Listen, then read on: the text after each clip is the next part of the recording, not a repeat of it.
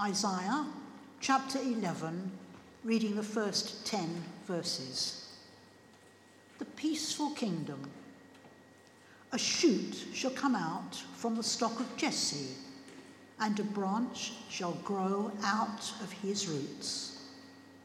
The Spirit of the Lord shall rest on him, the Spirit of wisdom and understanding, the Spirit of counsel and might, the Spirit of knowledge and the fear of the Lord. His delight shall be the fear of the Lord.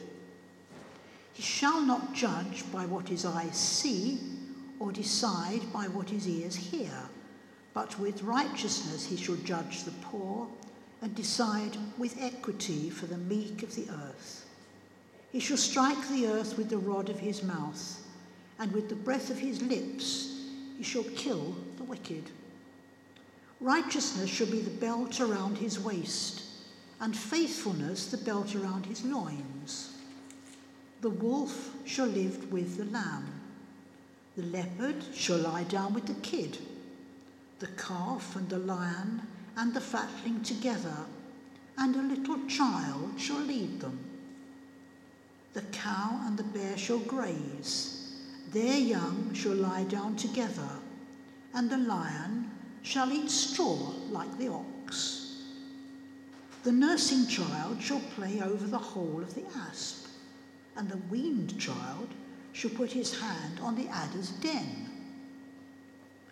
They will not hurt or destroy on all my holy mountain, for the earth will be full in the knowledge of the Lord as the waters cover the sea. On that day, the root of Jesse shall stand as a signal to the peoples. The nation shall inquire of him, and his dwellings shall be glorious. Thanks be to God for his word. The first book of Corinthians, chapter 12, reading verses 4 to 11. Spiritual gifts. Now, there are varieties of gifts, but the same Spirit.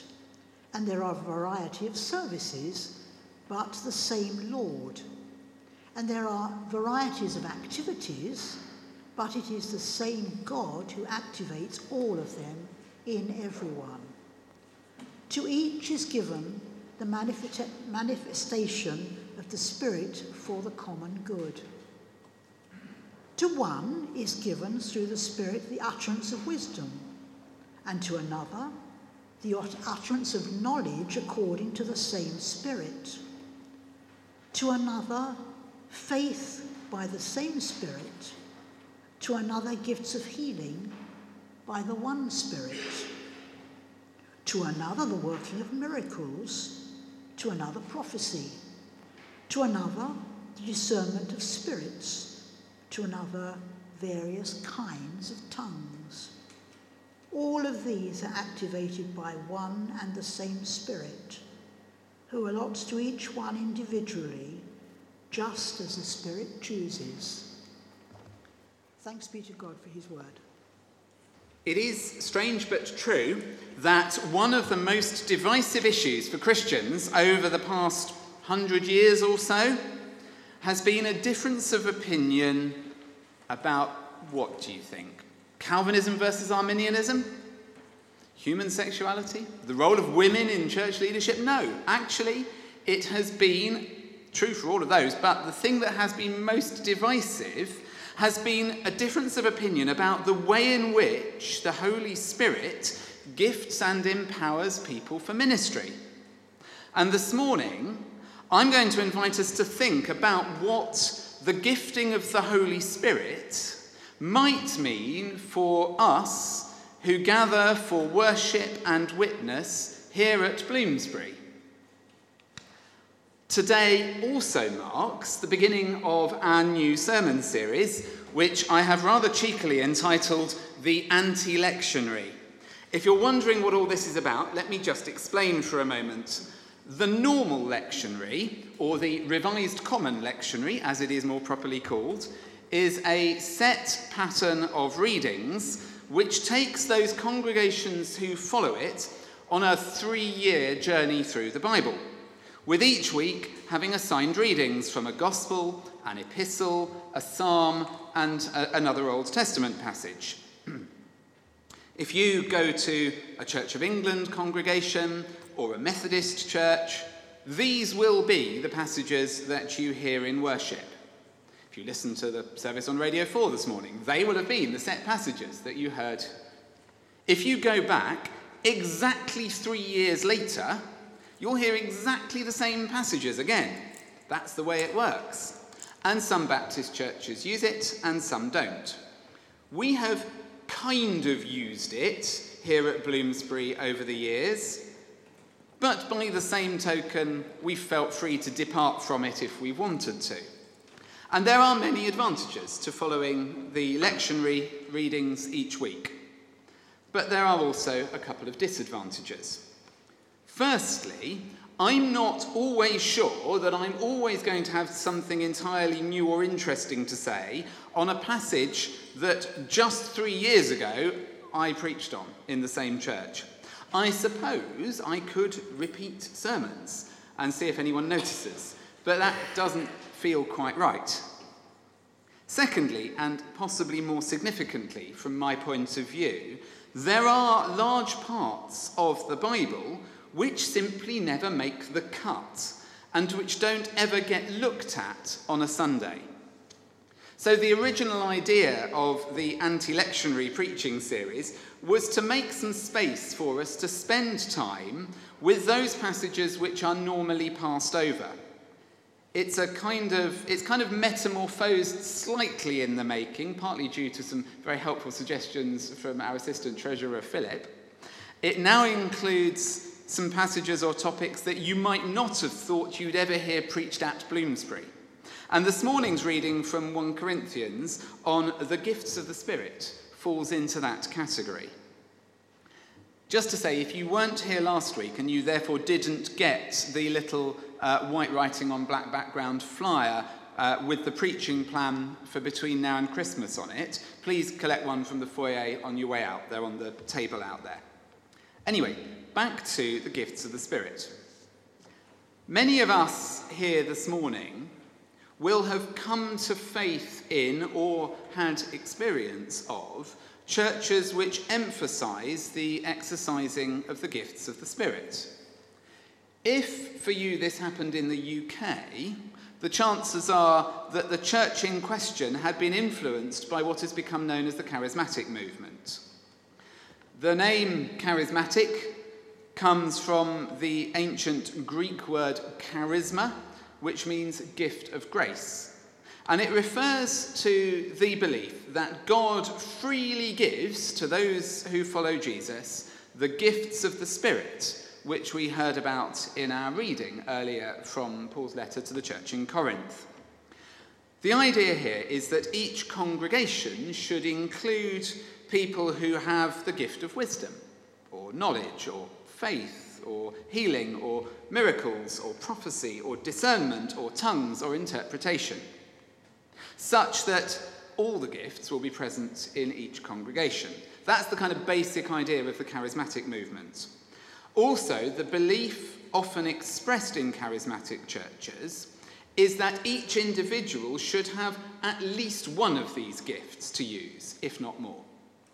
The charismatic movement has influenced churches not just in the UK, but across the world and across denominations, from Anglican to Catholic, from Methodist to Baptist, and so on.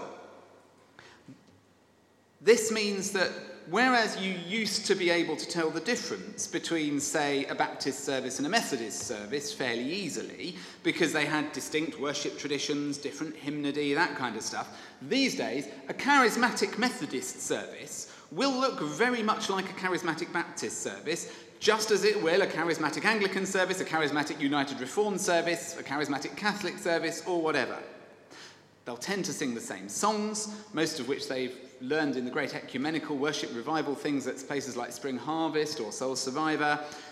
They will say similar prayers in similar styles, and what you'll find is a kind of common context and culture which is designed to create an atmosphere within which the gifts of the Spirit can be exercised.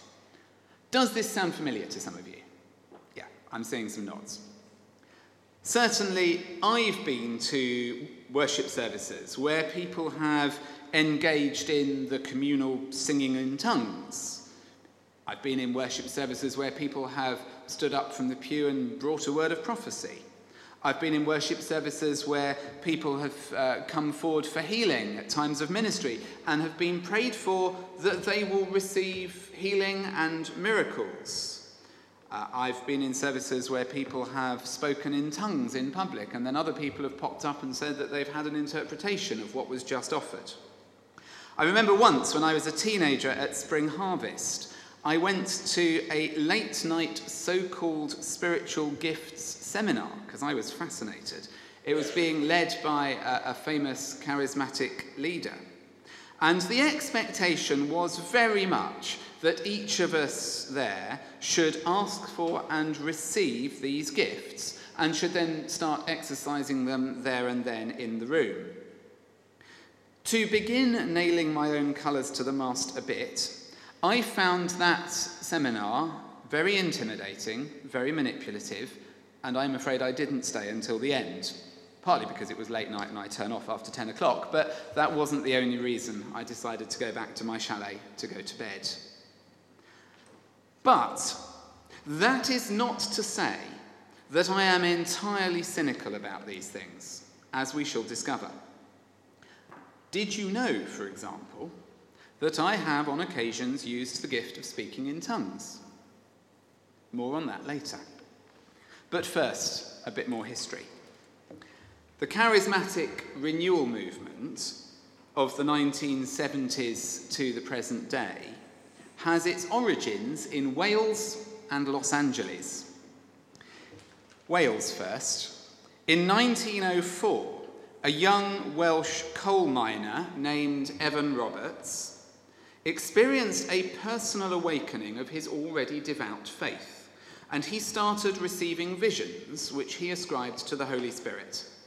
He became convinced of the idea that all Christians should experience such a manifestation of the Spirit, which would be secondary to their initial conversion to the faith. And he picked up on, he didn't invent it, but he picked up on and used the phrase baptism in the Spirit, or baptism in the Holy Spirit, which is present in the book of Acts, chapter 1 and chapter 11. He picked up this phrase, baptism in the Holy Spirit, to describe this idea.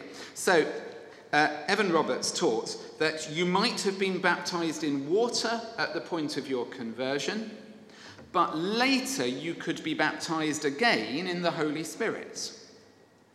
And he became convinced that the mark of whether someone had received this second baptism, this baptism in the Spirit, would be whether they were publicly exercising the gifts of the Holy Spirit. So he started training for ministry. He never completed his course because his preaching triggered what became known as the Welsh Revival. In October 1904, he started speaking at small meetings, which were soon attracting thousands. It is estimated that through his preaching and those who picked up on it, something like 100,000 people were converted to a charismatic experience of the Spirit within a few months. These meetings were marked with people exercising the charismatic gifts and also by genuine and positive changes in their behaviour. They gave up alcohol, they stopped swearing.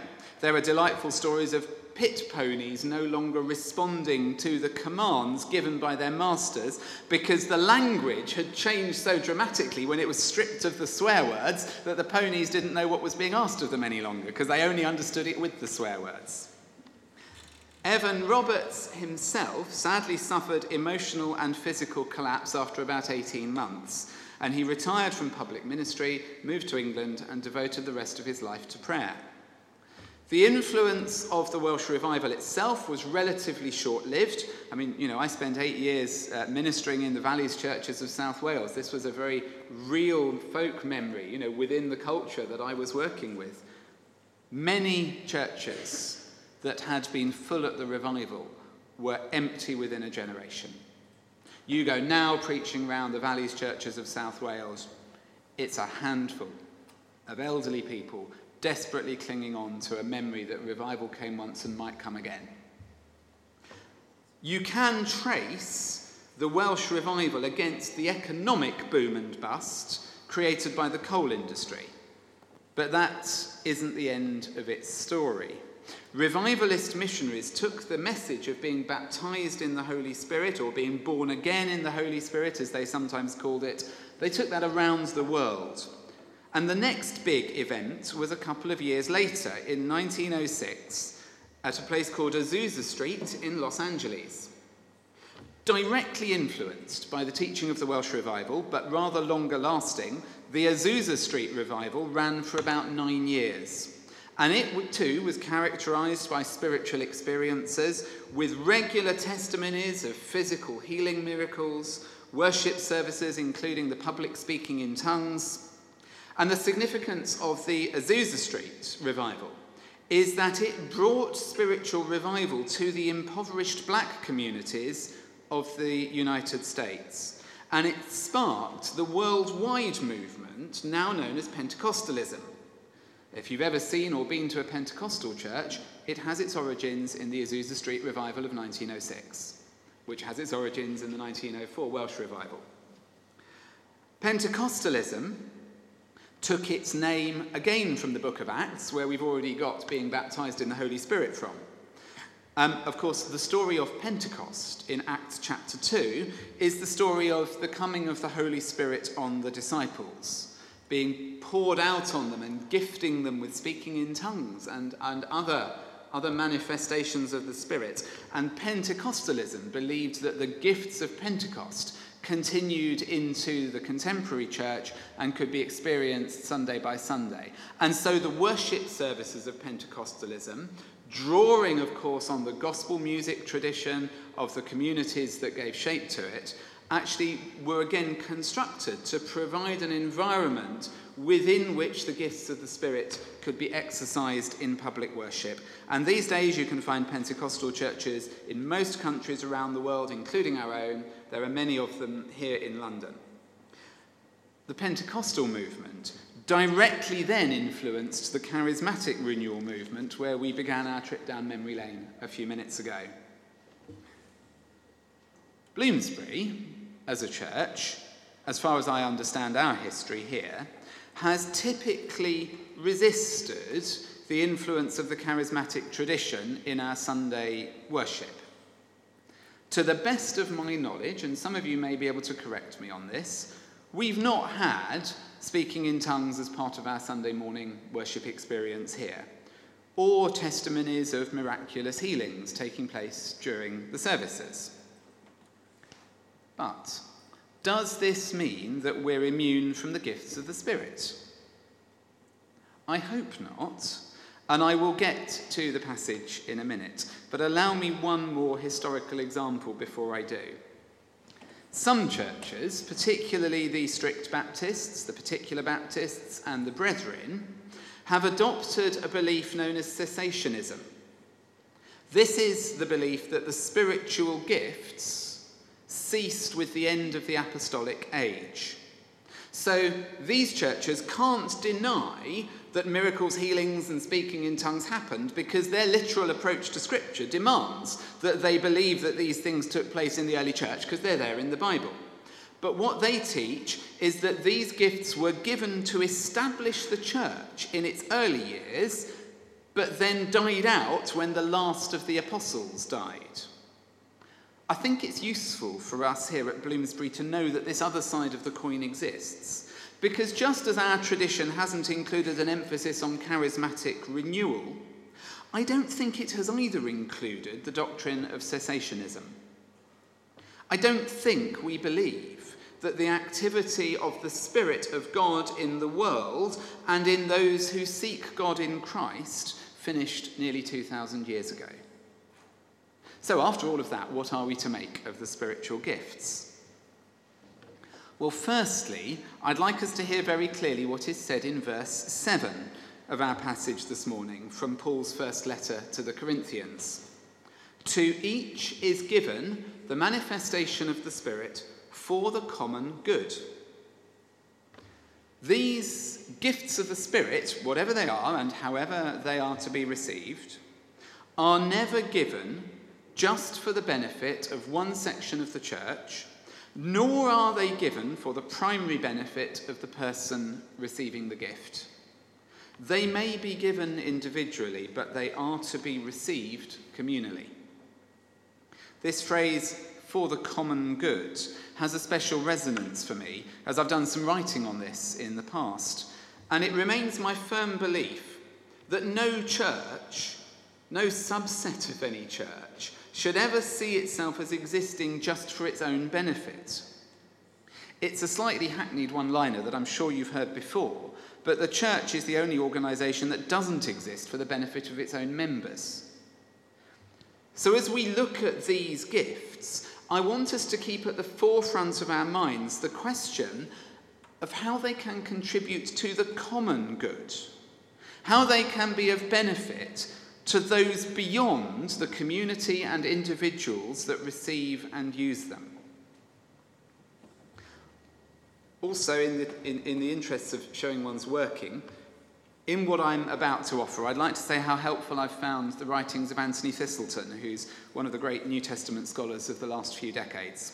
So if you want to take your reading further, you can see where I got it from if you read his work on this. With one exception, I'm going to be taking these gifts of the Spirit that Paul lists in pairs, because I think he has them paired up in his mind when he writes them. The exception to this is the third one in the list, which is the gift of faith. And I'm going to start with this one. We don't often think of faith as a spiritual gift, but there it is, nestled in the list between knowledge and healing. And I'm starting here for purely personal reasons, really, because if there is one gift on this list that I think I may have, I think it is the gift of faith. Now, before I get too big-headed, I need to own up to the fact that I hold the gift of faith alongside its invisible and unnamed counterpart, and that is the gift of doubt. There is something in me that questions everything, takes very little at face value. I always want to ask why when somebody tells me that I should believe or do something. My parents tell me that when I was a small child, I just said why to everything, and I have carried on doing that. And it's this gift of doubt, of questioning, that drove me to study biblical studies at university, to try and ask the hardest questions I could of my faith, to see if it could survive the onslaught of my mind at its most logical and questioning. I have, over the years, seen others find their faith fading in the light of the insights of historical, critical, biblical scholarship. All I can say is that mine didn't. My faith survived. It changed. It grew in some areas and shrank in others. My faith doesn't look the same now as it did when I was 19 and off to university, but then if I'm honest, neither does my body. However, despite all this, I do still have faith. And that is, I think, a gift from God, given to me to enable me to offer my gifts to the service of the church and the world for the common good through ministry and teaching and service. Not everyone has this, and I'm grateful that I do. Otherwise, I couldn't stand here and do what I do. But I also do want to make it clear that this gift of faith is very different from the trustful faith that every Christian has. We are, all of us, justified by grace through faith. I'm not advocating some Calvinist position of conversion where only the chosen can have the faith in Jesus that leads to salvation. We, all of us, have faith. But some of us, it seems, have an especial spiritual gifting of faith to sustain not just themselves, but the church community more widely through times of uncertainty and difficulty and doubt. So moving on from faith then, what are we to make of wisdom and knowledge?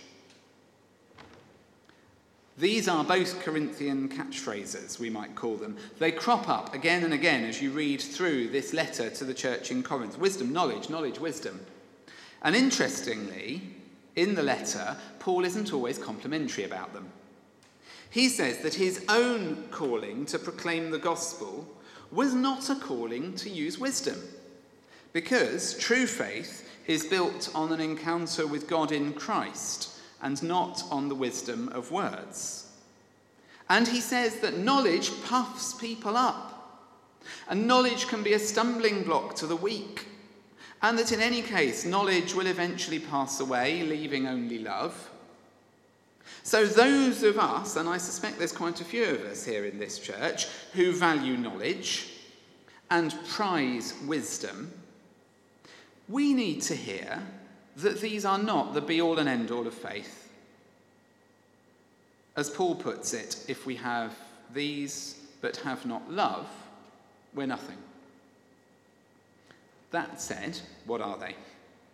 The gift of wisdom traces its origin to our Old Testament passage for this morning from the prophet Isaiah, where we read that the Spirit of God gave wisdom and knowledge to the messianic figure.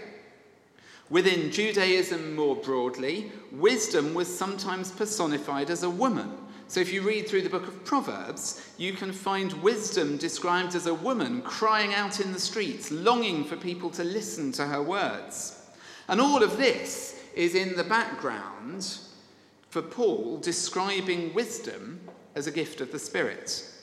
And he probably has in mind here the idea that just as the Spirit gave wisdom to the Messiah, so that same Spirit gives wisdom to the body of the Messiah, which is the church.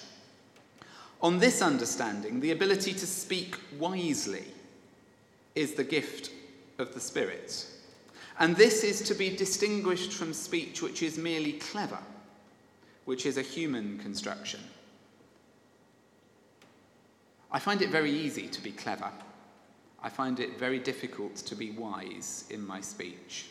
I don't know about you. And in terms of our criteria for the common good, the world needs wise speech that will cut through the cleverness and sophistry of so much of our discourse. The ability to put the deepest knowledge into words is a rare gift, and it should be valued when it is given. By the same token, the spiritual gift of knowledge is very different from just knowing things. You'll have heard Oscar Wilde's famous saying that a cynic is someone who knows the price of everything but the value of nothing. Well, in our information age, we now have the capacity to know everything, but still to know nothing. Go on, ask me anything. I've got Google in my pocket. I can tell you the answer. Doesn't mean I know anything. The spiritual gift of knowledge is the gift of knowing things deeply and well, and of being able to use that knowledge for the building up of others, to use that knowledge with wisdom. I tend to think that a good teacher is someone who has the gift of knowledge, because they know how to handle knowledge, how to sift the wheat from the chaff, to borrow a phrase from Jesus, how to share that with others in ways that are beneficial.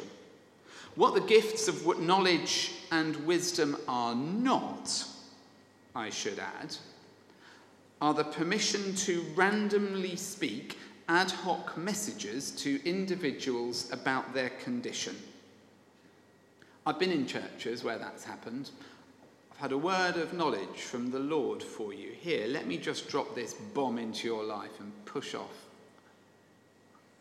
That, it has always seemed to me, is an abuse of power predicated on wishful thinking. Anyway, enough said on that. Let's move on. What are we to make of healing and miracles? There's a wonderful story in one of the Adrian Plass books when he's off to a so-called healing meeting at a church, and his wife discovers him lying on his back in the hallway with his feet planted firmly against the front door. And she asks him what he's doing, and he replies that he's checking his legs are the same length before he goes, so that no one kind of claims to have fixed his bad back by making one of his legs grow in response to prayer. And we may laugh, and I want to laugh, but this is what people have reduced the gift of healing to.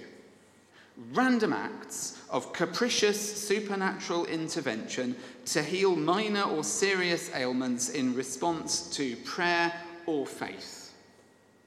And if somebody is not healed when prayed for, the blame is put on the person not healed for not having sufficient faith to receive the healing that the Lord wishes to give them.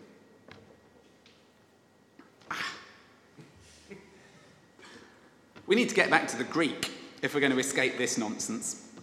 Our church Bibles translate this as gifts of healing, which unfortunately misses the fact that it is not just the word gifts which is plural in the Greek, but also the word healing.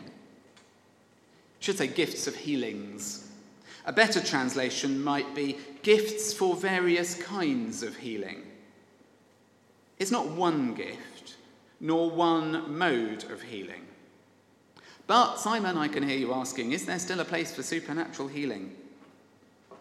Well, you may be interested to hear that one of the founders of the modern Pentecostal movement, Donald G., stated that we should not preclude the merciful and manifold work of medical healing when talking about the gift of spiritual healing. Of course, he then goes on to say that, yes, spiritual healing happens. Interestingly, Paul does not refer to the gifts of healings anywhere else in his epistles outside of this one verse from 1 Corinthians. And Karl Barth, the great theologian, suggested that Paul's aim here is to underline the source rather than the means of healing. We need to remember that at the time Paul was writing in the first century, very little was known about the processes of healing. They had no knowledge of germs. I once remember hearing a doctor saying on a radio program, if civilization collapses and you can only pass on one piece of medical knowledge to the people who are going to rebuild society in some future generation, what would it be? And he said, disease is caused by little things that are too small for you to see, and you can catch them if you don't wash your hands. They did not know that until relatively recently. We cannot talk about healing from the first century against standards that we have arrived at post the discovery of germs. They didn't know about microbes. They didn't know about the human immune system. Perfectly natural processes in the first century would appear miraculous and capricious, and things that seem nonsense to us were the bedrock of what they held to be medical science. The best I can offer here, it seems to me, is that the kinds of healing which are offered for the common good are probably the kinds of healing that Paul has in mind. And if we are to see what the kinds of healing that are for the common good in our world might be, I suspect they're the kinds of healings offered by medical missionaries, by doctors, nurses, research chemists, and the whole of the rest of the medical profession that keeps most of us alive a lot longer than we would be without them. Still, even so, not all are healed and we all die eventually. As Paul discovered in his prayer to be relieved of the thorn in his flesh, sometimes the gift of God in the face of illness is grace sufficient to be content in weakness. But what about miraculous healing, Simon? I can still hear you asking. You're dodging it, aren't you?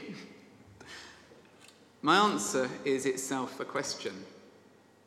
To those who want to assert a belief in the spiritual gift of miracles, where certain individuals have a supernatural ability to transcend the laws of nature, tell me how this serves the common good. You see, I'm not sure it's possible to divide God's actions into two categories of natural and supernatural. If God is involved, it is supernatural, even if it is also entirely natural. We must be so careful, you see, not to retrospectively impose our post-18th century Enlightenment mindset on these ancient texts, trying to make them answer questions that they're not written to answer, even though we'd love it if they did. To say that some things are miraculous and some are not can have unintended consequence of reducing rather than expanding our understanding of the scope of God's action in the world. My preferred reading of the spiritual gift of miracles and healings is that suggested by Anthony Thistleton, who says we should think of this as the ability to perform actively effective deeds of power. Not actions against nature, but actions which function so powerfully in the world that they affect the world for good. And in that, I'm going to include the doctor who prescribes me my asthma medication so that I can be fit enough to go swimming and keep myself healthy. Such interventions, which originate with the gift of the Spirit of Christ, can change the world far more than some parlour trick. More of this in a future sermon. It's time to move on. Prophecy and discernment come next. Prophecy can be thought of as declaring or telling forth the word of God. What prophecy isn't is predicting the future. Prophecy is not predicting the future in the Old Testament. In fact, the Old Testament is quite clear in drawing a distinction between prophecy and prediction. Prophecy comes from God. Prediction is what the pagan religions try and do. It isn't prediction in the New Testament either, and honestly, it isn't it today either. Prophecy and prediction are just not the same thing, and we get confused when we think they are. The Old Testament prophets mediated the word of God to Israel and told the world what God was saying. Prophecy is, I would suggest, therefore, a kind of preaching. Certainly this seems to be how Paul saw the gift. He presents, later in the letter, prophetic speech as that which builds up the church by nurturing the faith of believers and by convincing those outside the community of the truth of the good news of Jesus. That's in chapter 14. And the test of prophecy is not whether it comes true, but the ability to discern the difference between what is generated by the human spirit and what is prompted by the Holy Spirit. The spiritual gift of discernment is the ability to discern whether someone's claim to be speaking at the prompting of the Spirit is genuine. And we need this gift more than ever, with voices on the internet and in pulpits up and down the country, all trying to convince us that their words are the words of God. To which I would say, test it. Ask for the gift of discernment. Don't take my word for any of this. I'm just saying what I think God is wanting me to say. It's up to you to discern whether you think I'm right or not. In a Baptist context, the gift of discernment is exercised primarily at a congregational level. It's what our church meetings are for. They're not primarily for voting through the budget. They're meetings of communal discernment, when we gather to collectively discern the mind of Christ for our congregation and our context. Pray for the gift of discernment. We need it. And finally, we come to the gifts of tongues and interpretation. There could be a whole sermon on this alone, but I've already gone on long enough, so I'll keep it brief. It's not entirely clear what Paul is talking about when he speaks of the gift of speaking in tongues, I'm afraid. Some have suggested he means angelic speech. Others have suggested he means a miraculous ability to speak foreign languages. Others that he means liturgical language. Others that he means ecstatic speech. And others that he means a kind of verbal mechanism of release for longing or praise that is too deep for words. I think it's this last one. A kind of meditative practice, if you like, where the chanting of inarticulate syllables frees the mind from the trammels of rational thought to encounter God at levels too deep for words. As Paul himself says in Romans 8, the Spirit helps us in our weakness, for we do not know how to pray as we ought. But that very Spirit intercedes with sighs too deep for words. And God, who searches the heart, knows what is the mind of the Spirit, because the Spirit intercedes for the saints according to the will of God. So yes, I have at times tried this, as I have tried many other spiritual practices and disciplines, strictly in private, as most of my spiritual devotions are. And my experience is that it can be helpful. Feel free to give it a go if you want, but not right now. Think of it as a spiritual practice that you might use when you've run out of words to say the thing that you most need to say to God.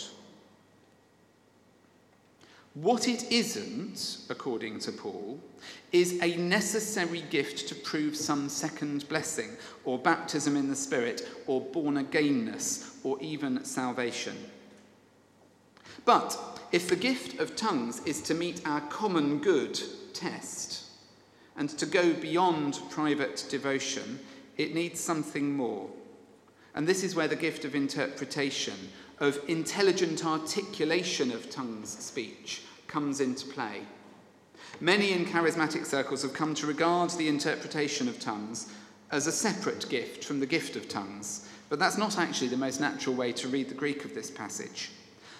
Paul is clear a couple of chapters later that the tongues speaker should themselves be the person who brings a public articulation of their wordless longings. And so I think the best way to read our passage this morning is that whilst some people just have the gift of tongues, which is for use in private, others also have a secondary gift in addition to the gift of tongues, that they are able to then put back into words that which they have said privately and wordlessly, and share that for the benefit of others. So if you are praying at home in tongues and you sense through that moment of intimate wordless encounter with God something that you then are able to re-express back into words, that might be for the common good, and we might need to hear it. The ability to articulate deep emotions, longings and experiences for the building up of others is a rare gift, and it is valuable and precious when it is given. Communication in intelligible, rational terms to others of insights received through a gift is important if the primary gift of tongues is to serve the common good. And so to conclude, a warning. To envy someone else's gift, or conversely to question its value, is to question the sovereign, gracious will of God's Holy Spirit in determining to whom he apportions which gifts. We all need these gifts together if we are to be good news to the world, and we need to use them together for the common good of all, not just ourselves. Let us pray. Great God of the whole earth, you call us to be your body. And so today, as your body gathered in this place, we offer our whole selves to your service. May we be knit together by your Spirit, so that our common life reflects your calling and your will. Direct our thoughts, words, and deeds in ways that make real in this world the eternal truth of your coming kingdom. Teach our eyes to see the world as you see it, rather than as the world wants to be seen. May we learn to see through the insidious propaganda that so readily dominates human relationships from the interpersonal to the international. May we learn that the other is also a child of God, as deeply loved and valued as we are ourselves. From the abstract refugee, migrant, and asylum seeker to the person we find most difficult in our day-to-day lives, may we discover you in those we fear. And so we pray for those who help us to see. We pray for journalists, for opinion formers, for politicians, and for bloggers. We thank you for fearless truth-telling.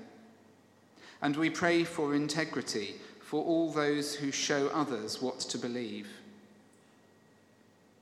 We thank you for the freedom of speech that we enjoy in this country, and we ask for your wisdom as we discern where we should direct our own eyes. May we look not only to our own interests, but to the interests of others.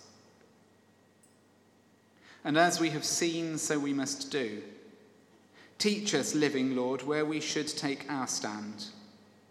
May we be released from the compulsion to aggressively defend our own territory. And instead, may we learn what it means to stand on justice and righteousness and truth. And as the firm ground of our certainties shifts beneath us, may we learn how to walk new paths of collaboration and cooperation.